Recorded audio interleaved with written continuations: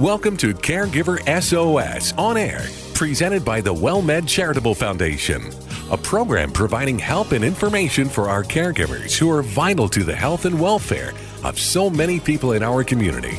You can hear Caregiver SOS On Air Sundays at 6 p.m. on 9:30 a.m. The Answer. And now, here are your hosts, Ron Aaron and Carol Zernial. Well, that indeed is us. Thank you for joining us on Caregiver SOS On Air. I'm Ron Aaron, along with our co-host, Carol Zernial. Carol is a nationally known gerontologist. She is the executive director of the WellMed Charitable Foundation and serves as the board chair for the National Council on Aging, graduate of Trinity University and the University of the Incarnate Word, and stops chatter at a cocktail party whenever she says, I'm a gerontologist. That's right. You want to kill a good party, just talk about aging. And they all walk away, and yet aging is the hot topic of the day. Well, you know, it is. And at my last college reunion, as people were staring at me with blank eyes, I said, you may not remember me and you may not know me now, but about 10 years from now, you're all going to want to know me. Exactly. And want everything that you have in your head. That's because right. You spent a lot of years working on a number of issues in aging, including this one, a recent survey on long-term care, which is the baby boomers age into their 60s and 70s and 80s and 90s, becomes such an issue for so many families. What is the state of long-term care? Well, I saw this article that came out of the, it was a long-term care poll from NORC, which is out of the University of Chicago, and they do a variety of aging studies. But what was interesting is they're talking to baby boomers, 40 and over, and older adults about what they know about long-term care. So you and I know that what people don't know is that Medicare doesn't pay for long-term care. Right. And they think it does. And they think it does. That Medicare will pay for, rehabilitative services in a skilled nursing facility after you leave the hospital for a period of days, but they're not going to pay for mom who has Alzheimer's to live in a nursing home or assisted living. So the choices are either public pay, which means you have to spend down to Medicaid, or private pay, which means you're going to spend down probably to Medicaid before it's all over. And spending down has become more and more difficult. Well, it is, because the rules have changed. And the states, don't want to have to pay for the long-term care, but we really don't have anything. And so this survey really asked, sort of the state, and what we found out is that 2/3 of the country feel that we're not prepared for this rapid growth of the aging population. So it's going to double by the year 2060. So between 2015 and 2060, double the number of older adults. And so if you think of everyone you know that has ever had Alzheimer's or cancer or arthritis or any disease that age is the most prevalent indicator that you're going to get it, now double all of that. Wow. You realize how much disability there is, which kind of leads to the second one, is that most boomers heavily underestimate what kind of long-term care they might need in the future. And so they're not buying long-term care policies. They're not putting away money into savings for long-term care. And they're not having conversations about long-term care, with their parents or their parents with them. We're all just like, I've heard that ostriches don't really stick their head in the sand. I've always wondered how they did that anyway, since they don't have arms. But apparently, that's true. We're all sticking our heads in the sand, which doesn't really happen. So it's kind of a problem because it's called denial. Denial. And it does not go away just because we're not paying any attention to it. But that's a common defense mechanism on the part of a lot of folks. Why think about it? Because it's so depressing.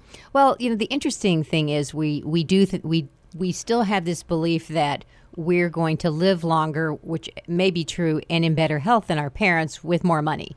Okay, so we're starting to get the feeling that we may not have more money than our parents after the last few recessions. And yeah, we may live longer, but in better health, actually, baby boomers are not as in good of health as their parents overall. So we may live longer, but we're talking 20 years needing some sort of long-term care. And I should clarify, that means everything from somebody coming into your home, home health person coming to help, clean and maybe help dress and bathe you, maybe cook a meal, maybe Meals on Wheels, all the way up to skilled nursing. So all of that's part of long-term care.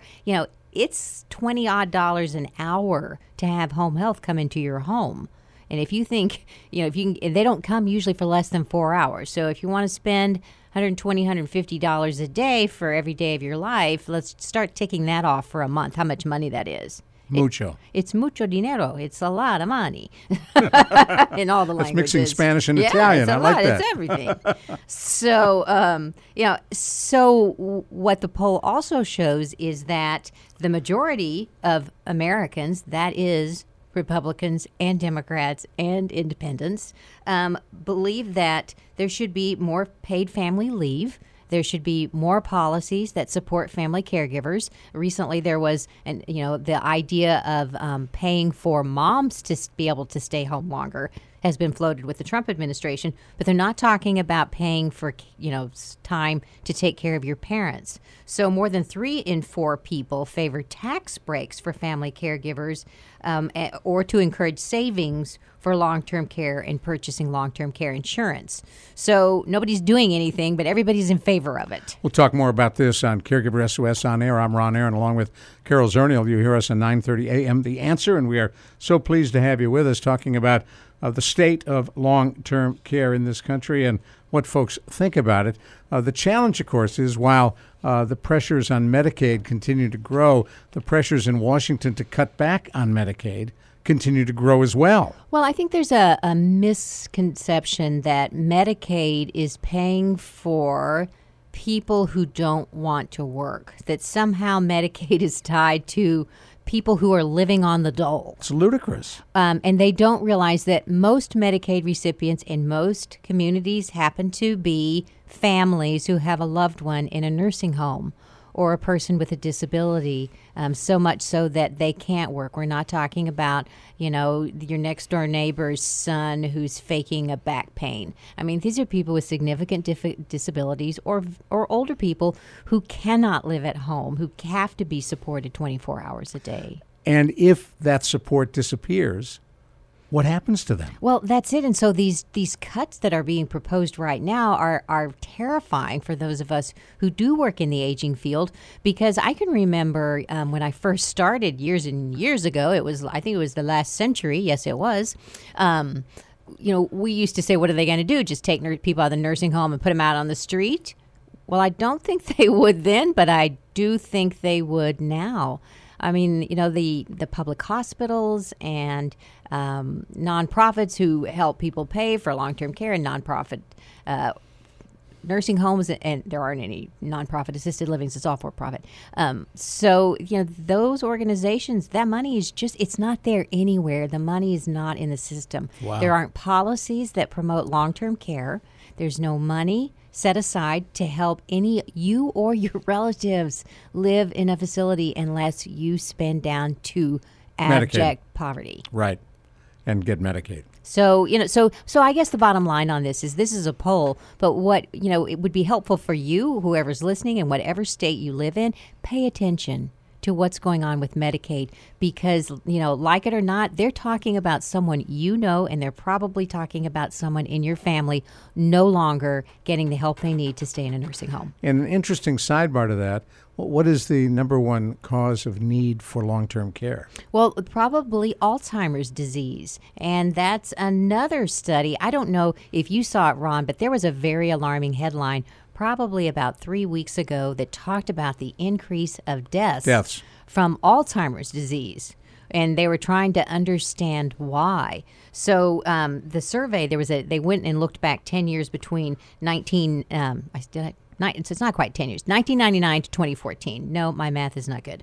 And looked at the increase. And there were significant increases in Alzheimer's death along with the increase of absolute numbers of people that have Alzheimer's. So we know why the absolute numbers are going up, because there's, boomers are getting older, and age is the leading risk indicator for Alzheimer's disease. Older you get, the higher the risk. The higher the risk. So 20% of people aged over 60, age 65, and 40% over the age of 80 have Alzheimer's. It's the sixth leading cause of death, and the only one that is not treatable, not preventable. There's nothing you can do for it, because heart disease and lung disease and all of that, all the other causes there's something you can do, but you can't do anything for Alzheimer's. And what they found was very interesting. So deaths went up 54%.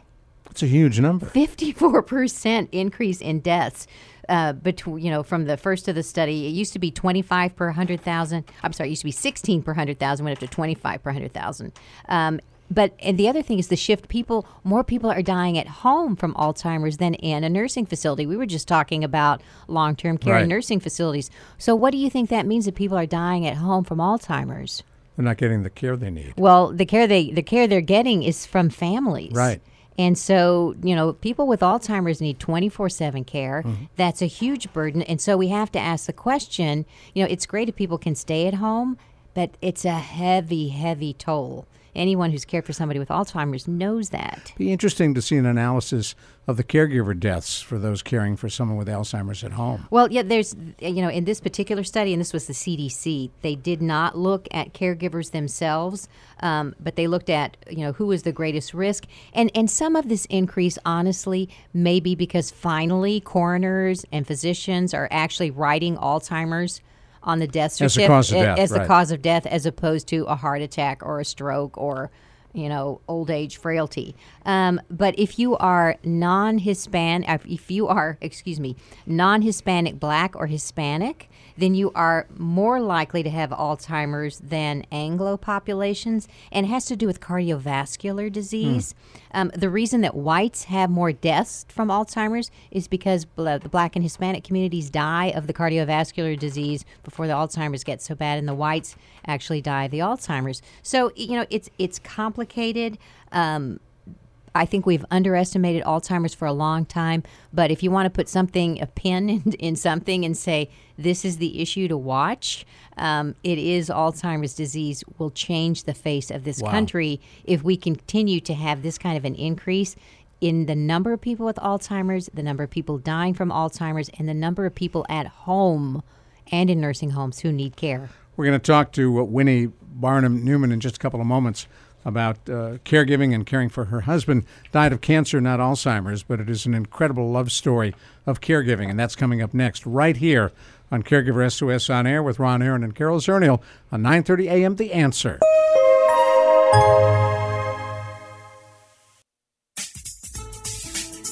It's hard to believe, but this all began in the year 2010. Has it really been that long that we've been together? Dr. Robin Eichhoff, Ron Aaron, WellMed Radio. What a terrific ride it's been. And since then, and continuing, we have talked about everything. We've talked about medical issues, we've talked about legal issues, end-of-life issues, and the list goes on.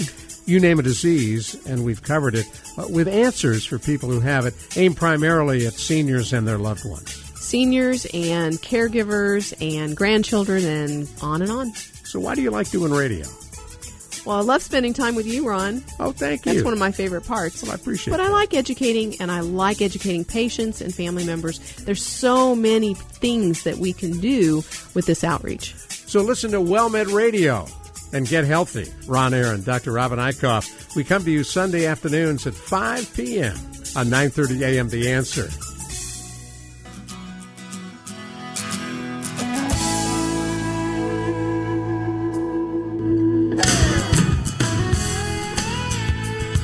Well, we are so pleased you are riding along with us here on Caregiver SOS On Air.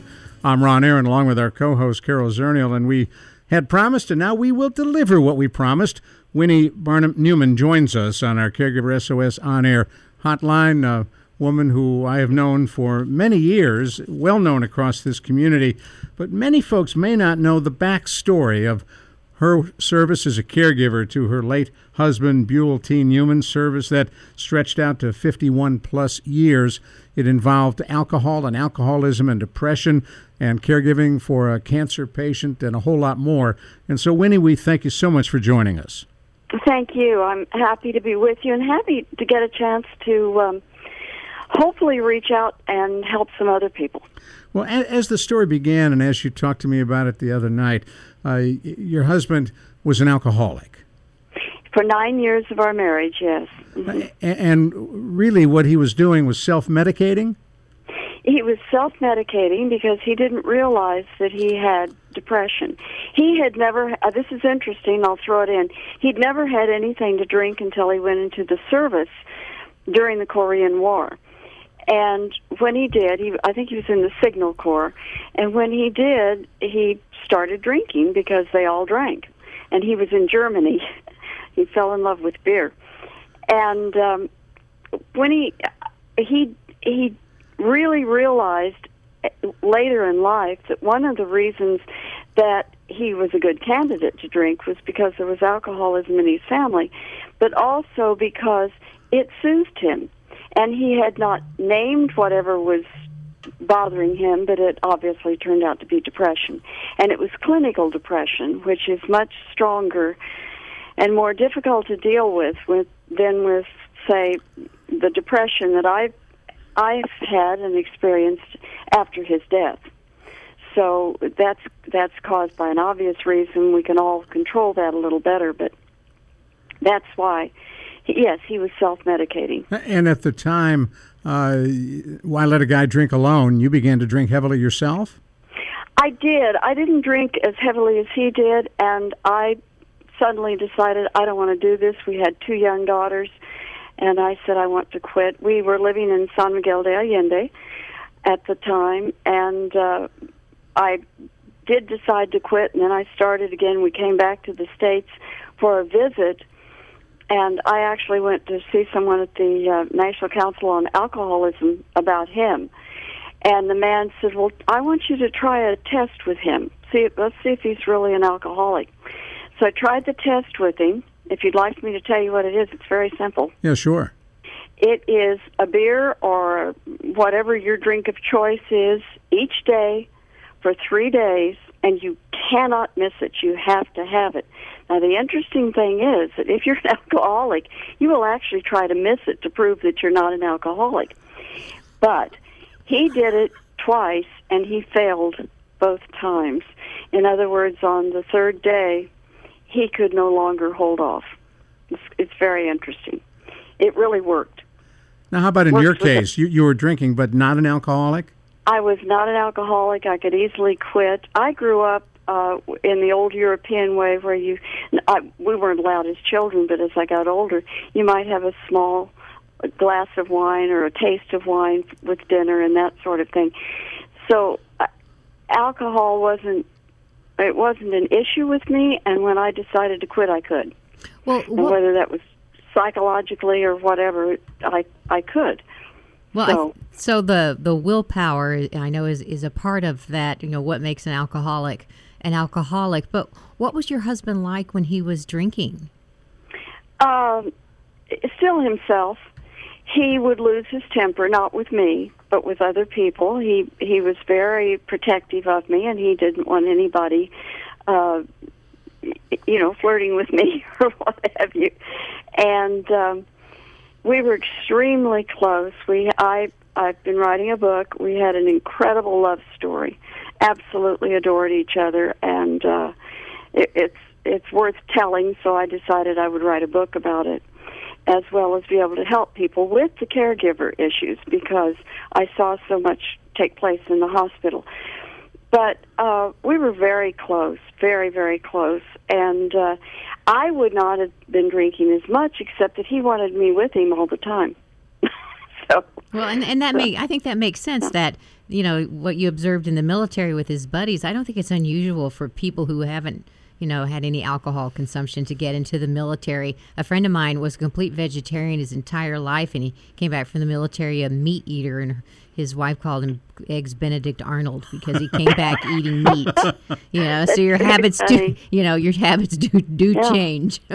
Well, that's true. Buell also began to smoke. They all smoked. I always said if somebody was shooting at me, I would probably do all kinds of bad things just to not be shot. People were shooting at me. But he didn't have to go into battle. He was in the Signal Corps and the intelligence units. So they wanted, which I have an issue with a lot of it. I mean, I'm glad that he was safe. I didn't know him at the time. That was way before I met him. But he was older than I am. But he was... he didn't have to go into battle, and that's another whole subject. Well, talk to us a bit about his depression and whether he was drinking or not. The depression was certainly there, underlying that behavior. It was. And what were you seeing? The depression was the battle with us. The alcohol was. I just wanted him to quit drinking, and at one point in our marriage, I would say to him, if you don't quit drinking, I'm going to leave you. Well, that was a threat, and that's not the way you handle people.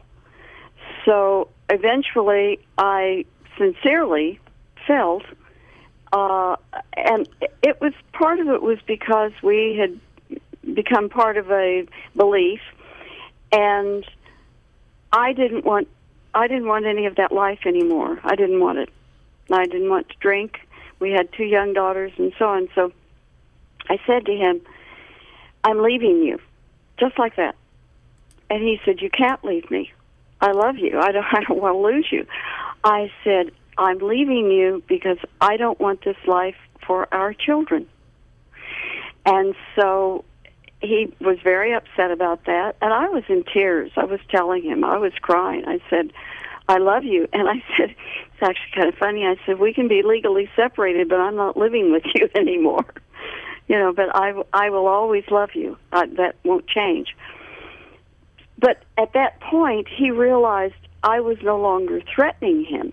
I was going to do it. Now, hold that thought. We're going to come right back to you. I just want to remind folks who may have just joined us, you're listening to Caregiver SOS on air on 9:30 a.m. The Answer. I'm Ron Aaron with Carol Zernial. We're talking with Winnie Barnum Newman about her life with her husband, Buell, and 51-plus years of marriage, alcoholism, depression, and then ultimately cancer, which is what took his life. And Winnie spent much of that time as a caregiver on his behalf. When you said to him, I don't want that life for our children, what is it you meant? What was that life? I didn't, the life of not knowing when their father was going to drink. And it affects your body. It affects, he was a beautiful man, very, very handsome, and very sweet, very kind, very much a gentleman. This is what's ironic about the whole thing. I didn't want anybody else, and I won't get into a long story about how we met and all of that, but it was love at first sight for both of us, and it never went away. Never. As difficult as it was to deal with the depression, for both of us, it was an extraordinary relationship. So, and I will tell you one thing, which was kind of funny, truthfully. One of the things was because we had such an incredible physical attraction to one another, but we couldn't stay in bed every day. If you could do that, that might help with depression. But at some point you had to get up, huh? At some point you have to get up. So even our daughters recognized, though, that we had this incredible, wonderful relationship. Well, they both wanted that in their lives, which is interesting. So what did he ultimately get treated for the depression after he stopped drinking? No, he could not take medications. We tried everything. So I had to come up with ways to help him. One of the ways was to, it sounds so silly, but my agent's husband actually told me that that's something that they're looking into now as therapists. They've just begun to start doing it. I decided that one of the ways for him to feel better was for him to own it. In other words, recognize the symptoms when they started to come on. That way he wouldn't say things to me that were unkind or to the children. Because depression it does that. It controls the mind. And someone will turn around and snap at you or say something that they don't mean at all. He would say something unkind, and an hour later he'd come in and say, I don't know why I did that. I'm so sorry. I don't know why I said that. So I knew he loved me. I had no doubt about that. And I knew I loved him. And one of the other things that we would do, and I didn't come up with it, we just did it on our own, was we argued like anybody, any couple, but we would always say, I love you more than anything in the world, but I'm so mad at you right now. And that worked. It was a kind of a reaffirmation that you married this person in the first place, you loved them. And it was just a way of saying, I'm not going to let this come in between us. All right, and we're going to come right back to you. Hold that thought.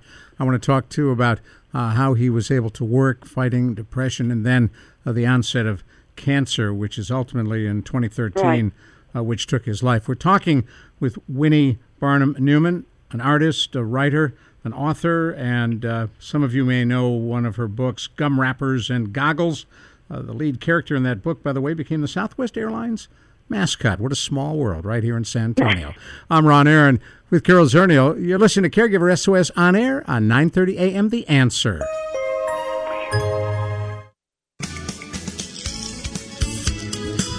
We are talking with Winnie Barnum Newman about her life as not only an author, an artist, and a caring and loving mother and wife, about her role as a caregiver, something that she is writing a book about at this very moment.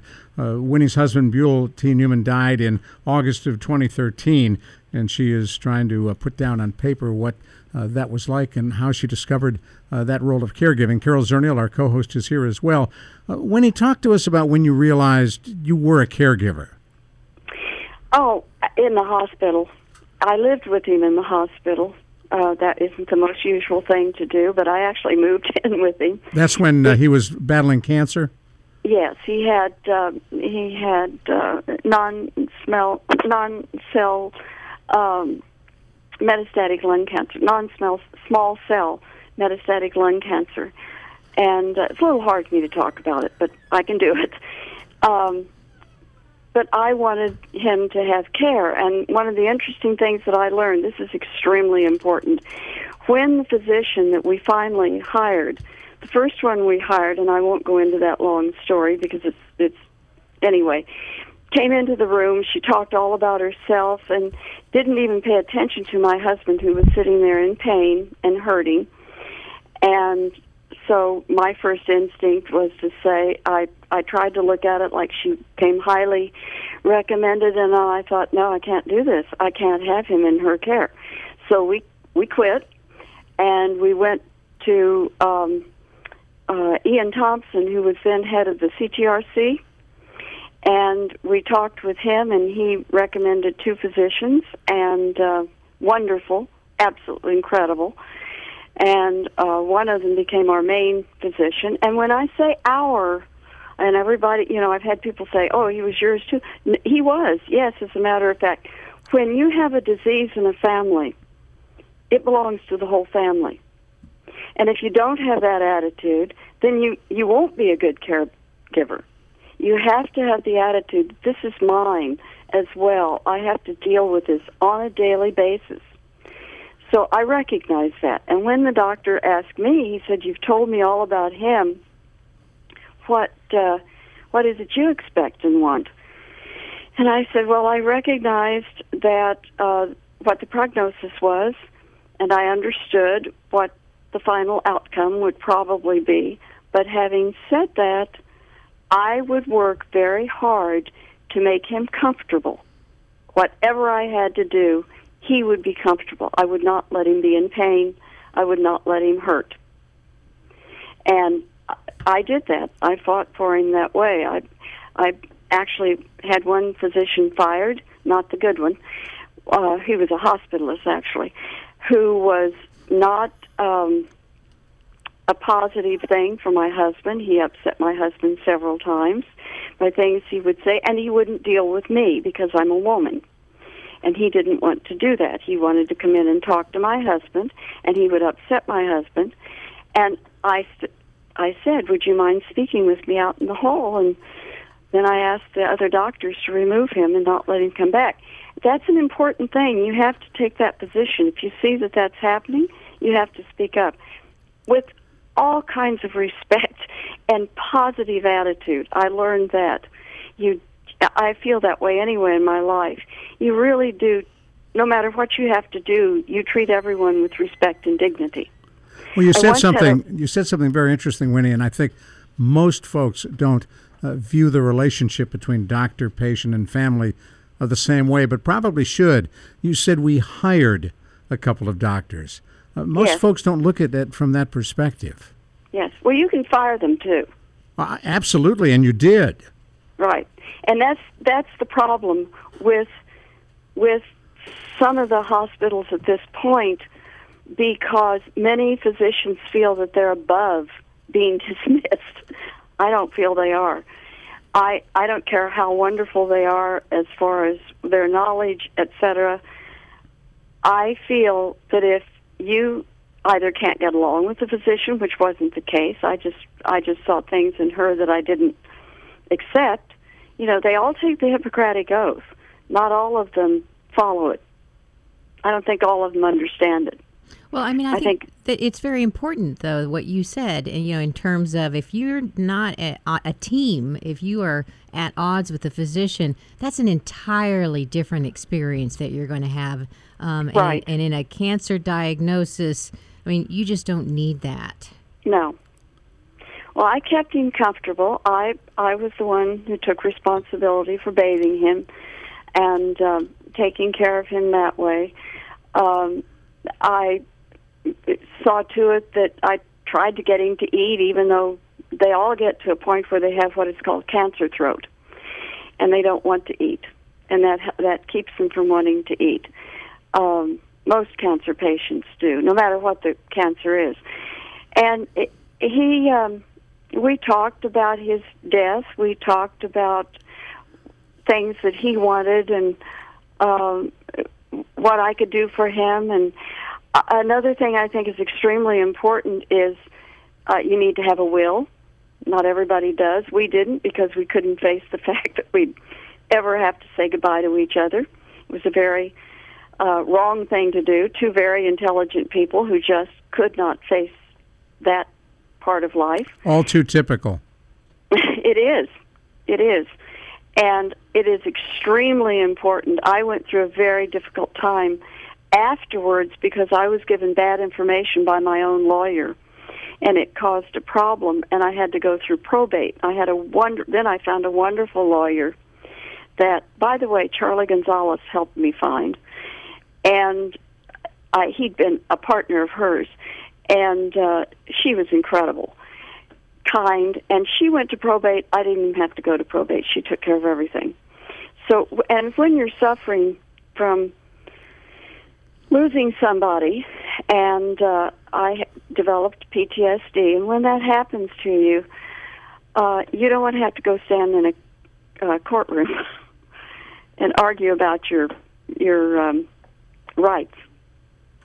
So those are important things. I want to talk a little bit about the environment at the hospital and how they responded to you stepping in on a full-time basis. We're talking with Winnie Barnum Newman and the care and caregiving she provided for her late husband, Buell T. Newman. I'm Ron Aaron, along with Carol Zernial. You hear us at 9:30 a.m. The Answer, and that's where we are right now, talking with Winnie. Not a lot of spouses and caregivers literally pick up and move right into the hospital with their care recipient, in this case your husband. How receptive was the hospital to Winnie taking over? Well, first of all, it was a wonderful little hospital. It's a smaller one. I mean, on every level, as good as any of the hospitals in San Antonio. It was right next to Methodist. And they they were a little surprised. But they were very accommodating. They realized the relationship that we had. They would often find me napping with him in bed, or he had a really sweet thing he would do, and I never made him stop it. And that was, and I'll tell it because I tell it in the book. He would put his left arm around me, and he would hold on to. I'm a small person. I'm not a great big woman. Yeah, you so weigh it about a was easy pound. I weigh a little more than that. Oh, okay. But it was easy for him to do. And he would put his hand on my right breast. Now, that there was nothing lascivious about that. It was that it comforted him. It was his way of holding me as we had always had that relationship, but could no longer have a relationship that way. Right. So it was very comforting to him. And I never moved his hand. I don't care who came in the room. They just all had to put up with it. And several people commented on that. When the doctors were wonderful. They were so kind to me. But when he passed away, the woman from the morgue called me. I went to the morgue with him because for me that was an important thing to do. I had been with him all those years, and I wasn't going to just say, okay, take him. And he passed away in my arms. And when I was out the next day making funeral arrangements and so on, about 4 hours after he had passed away, the woman from the morgue called me, which was such a sweet thing to do. And it's so important for people to get this type of support. She called, she said, "How are you doing?" And I said, "Well, I suppose I'm doing as well as to be expected. What do you answer?" And she said, "Well, I just want you to know that we were all aware, as she said, of your love story and your love for each other. And we're so sorry. And the staff, all of us, the hospital is what she said, wanted to give you our condolences." Wow. Very nice. So obviously they didn't hold it against me that I lived in the hospital. There were nurses, but even the nurses came around. They were wonderful. The aides, sometimes I would have to have someone help me because he weighed in good health between 190 and 200 pounds, and he's 6 foot. So he's not a little man. Wasn't a little man. And there were times when I just couldn't turn him over. But they were wonderful. They were supportive and loving, and I don't think anybody held it against me. Now, you mentioned that part of the reason you wanted to write this book is what you saw in the hospital with other caregivers and things that troubled you. I added the chapter about the caregiving because, number one, the illness does belong to everyone in the family. They have to own it as well. They have to take their own responsibility in handling it for themselves. I have a daughter who has MS. It's the same thing. I've told her, I said, we all have this because you're the one who's going through it, but we love you. And it has to belong to the family. That helps. That helps you deal with it. And I felt like caregivers, sometimes they're either angry or they're too acquiescent, if that makes sense. And they don't have to be. They need to be sure that they include anything important in the background of the individual for the doctors. That's a responsibility. And tell everything you can to help them treat the patient, just as I was very honest about his alcoholism, which he hadn't had a drink in 45 years. So he quit after 9 years of our marriage. So that wasn't an issue, but there is in alcoholics a certain type of response to drugs. So that's very important. The doctor knows that. And he couldn't take medications. You asked me about his depression. So the only medication he could take was Coumadin, and he took that because he had basilar artery disease, which means that the basilar artery, which carries the blood back to the vein in the brain, is either stopped or it is too narrow for the blood to pass freely. So it's very important that they take a blood thinner. It's a fairly common condition. Well, I'll tell you what, we are unfortunately flat out of time, but I appreciate you taking the time to talk with us.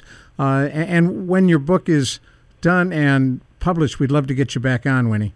Oh, that'd be great. I'd love that. And thank you so much for your willingness to share your stories, ups and downs. And it sounds like overall it was a wonderful marriage. It was.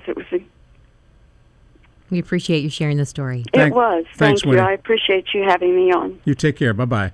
Winnie Barnum Newman, and we're delighted to have her spend that time. Incredible artist, by the way.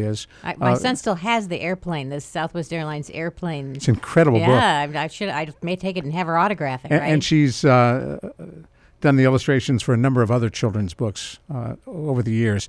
I'm Ron Aaron with Carol Zernial, and guess what's up next? You got it, Take 10 with Dr. Jamie Heisman. It's hard to believe, but this all began in the year 2010. Has it really been that long that we've been Dr. together? Robin Eichhoff, Ron Aaron, WellMed Radio. What a terrific ride it's been. And since then, and continuing, we have talked about everything. We've talked about medical issues, we've talked about legal issues, end-of-life issues, and the list goes on.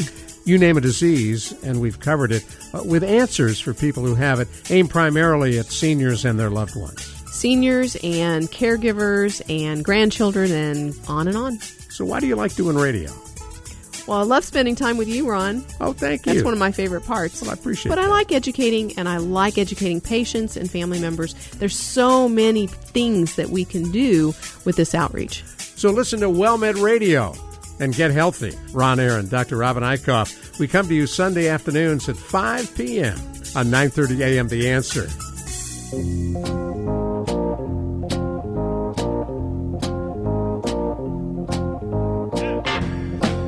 Well, as we promised, and we delivered, time for Take 10 on Caregiver SOS On Air. It's the way we end each and every one of our programs. We bring in Dr. Jamie Heisman, a nationally known psychotherapist and expert on issues of not only caregiving, but issues of addiction as well. And he joins us on our Caregiver SOS On Air hotline. And Carol Zernial, our co-host, is here. And you threw out the topic of overcoming and dealing with death of a loved one or a care recipient. Yeah, of grief. So, Jamie, we had a guest recently on the show who had this wonderful love story with her husband who was alcoholic but got over it, had a nice long life, but then he passed away of cancer. So, there's so many people that we deal with at our Caregiver SOS centers and the WellMed Charitable Foundation, and sometimes they know that death's coming, and sometimes it's a complete surprise.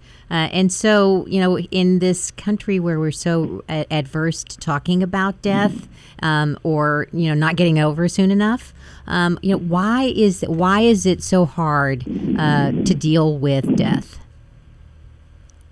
Well, it's an obvious answer. I mean, it's separation, it's loss, and there's feelings actually of abandonment in some ways as well. For a caregiver, we as caregivers tend to start grieving actually pretty much before the person passes away. The situation within a caregiver-caree relationship already has us acknowledge a chronic or terminal illness is about to come, and day in and day out, we're cognizant of that. So as a caregiver, certainly that allows us a bit more ability to titrate than sudden death. But no doubt, it feels, at the end of the day, there's grief, there's loss, there's abandonment, there's guilt. And so for all those reasons, it's a difficult thing for a caregiver to kind of take in. That was Nancy Reagan talking about the long goodbye for Ronald Reagan as he slipped away with Alzheimer's, and it was indeed a long goodbye. Oh, it was, and for her, you can imagine the delayed grief that was coming. I mean, she knew what we didn't know as a society. She was aware of her husband's cognitive abilities, certainly long before we were, and no doubt Nancy really has a whole different portrait of this. And I'd encourage your listeners to grab her book. It's excellent. Well, so in my own family where we have a layer of relatives that are all in their late 80s and 90s, and we've already lost 2 this year, and I suspect it's going to be more than that. It just feels like this. You're punched and you try to get up and you're punched again, and it renews. It's like it opens the first wound that you had, and it happens all over again. So what do you do when you're dealing with multiple sources of grief? Well, first of all, what you're saying makes a lot of sense in terms of a caregiver. Remember that a caregiver has a pretty tightly wrapped schedule, and it's around their ailing partner, if you will. So if you're a parent or if you're a child or brother or sister, your life is pretty much laid out in a way that, it's a scheduled sort of event. And when those scheduled events no longer happen and you're left alone, then there's really a challenge. My suggestion is, long before a person passes away as a caregiver, to seek out therapy, to be able to process what's ahead of you, to be able to process when it happens. Not only that, caregivers suffer from, as I mentioned with Nancy, this delayed grief reaction, this complicated grief and bereavement issue. So make sure you have a therapist at least 6 months or a year afterwards when it really hits you. Now, are there therapists who specialize in this area? Oh, most definitely, and there's some great ones out there who just deal strictly with loss and grief, and actually have it down to a subset of senior and geriatric issues. So you can find them, as you often hear me tell you, at Psychology Today, when you just put your zip code in, when you go to psychologytoday.com, or certainly contact your insurance agency, but make sure that they've drilled down to exactly what you said, Ron. Somebody who deals very well with grief and seniors. I mean, this is really important, and has a background in caregiving. Well, I was really pleasantly surprised when my mother passed away this year. My father, and the materials that he got from the funeral home, they actually had a booklet on grief, and they had a listing of local support groups and some therapists that did deal with grief. Porter Loring does that here in San Antonio. I'm familiar with them because it's the funeral home that most Jewish families will go to, and they have a free counseling service, whether you've used their services or not, for dealing with grief. Well, and I wonder how many people take advantage of them, because I think, Jamie, we all think we just need to, get over it. Well, what you say makes sense, Carol, but for caregivers, there's a feeling of purpose. How do you say this? I'm going to get it out. Purposelessness. How's that? Where this is your whole life. You're wrapped up in terms of taking care of your loved one, being responsible for them. And so you really have a sense of purposelessness. And I tell you right now that the most important thing is to get engaged. What Ron's talking about is vital, to go to a good support group. As he's speaking with it, all cultures have their way of dealing with death and dying. In the Jewish culture, there's something called Shiva, where you literally sit and you bring food and you sit and talk and you celebrate the life. Whatever religion you have, that's really the way to go. Make sure you're connected. Make sure you can talk to somebody who's gone through what you've gone through. Try to honor the person and celebrate their life as opposed to crawling deeper into the hole. He's Dr. Jamie Heisman. I'm Ron Aaron, along with Carol Zernial on Take 10 on Caregiver SOS on air on 9:30 a.m. The Answer. Carol, you have, in the last year, lost some family very close to you. Your favorite aunt was one of those who passed away, and obviously you're thinking about others who may be coming. How do you process all that? Well, I think that's a good question. I'm not trying to make you cry. No, and it's something that my family, my sister and I, who are close in age, have been talking about it, and we really have to stay focused on that idea, Jamie, you were talking about in Sitting Shiva, that celebration, that acknowledgement of a life well lived, and the positive relationships, and also, the recognition that this is a one-way ticket, right?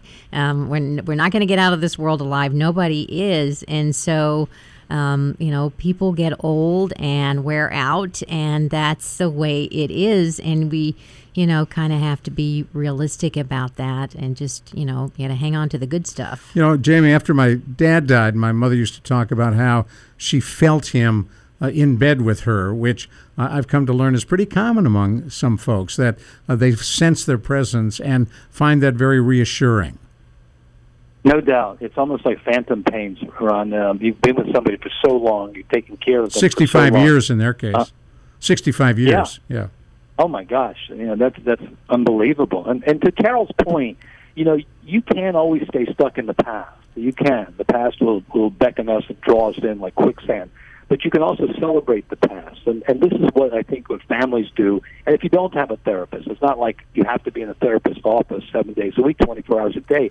But you should be able to talk to your family, just like Carol's talking about, in terms of the good times, the celebration of memory, the experiences that were fun and might have been forgotten. That's where the past serves us well.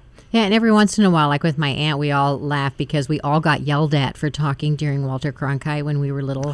Her son and my sister and I, all of us were yelled. In fact, the last time I saw her, she yelled at me for talking during the news. And, Walter's been gone for a while, but I still got in trouble for talking in the news. So sometimes it doesn't even have the good, the bad, and the ugly that we're remembering. Well, Jamie, one of the things that I've heard you talk about in the past is after caregiving. So when there has been a death and you sort of are poking your head up and looking around about what are you going to do with your life, is it appropriate? Is that a good fit for maybe caregivers to want to help other caregivers in similar circumstances?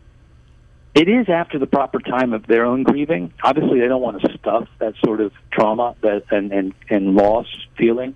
They want to process that, and then, when they're feeling better, that's a wonderful thing to do, is to, like we say, to keep it, you got to give it away, is to work with others. Also, a great thing to do for caregivers is kind of creating positive rituals, to move through the grief type of process. So what you're saying is, it makes all the sense in the world. Just remember, though, don't jump back into it to help somebody before you've grieved the loss yourself. As you think about finding that therapist, there are a lot of folks who are adverse to doing so, but it's not a sign of weakness. No, it's not. As a matter of fact, there's an industry out there, which Carol, who's a gerontologist, knows better than I do, which is the geriatric psychology world, if you will. And it's not a sign of weakness. As a matter of fact, it's extraordinarily purposeful. They serve as wonderful coaches, fabulous sort of reflective ears, if you will, and they will help you just along the path. It's Bingo. Not a Freudian or Jungian thing. It's a life thing. We're out of time. Speaking of life thing, thank you. Dr. Jamie Heisman, Carol Zernial, I'm Ron Aaron. Thanks for listening to Caregiver SOS On Air on 9:30 a.m. The Answer. You've been listening to Caregiver SOS On Air, presented by the WellMed Charitable Foundation. Email suggestions and comments on this radio program to radio@wellmed.net. And join your hosts Ron Aaron and Carol Zernial for another edition of Caregiver SOS On Air on 9:30 a.m. The Answer.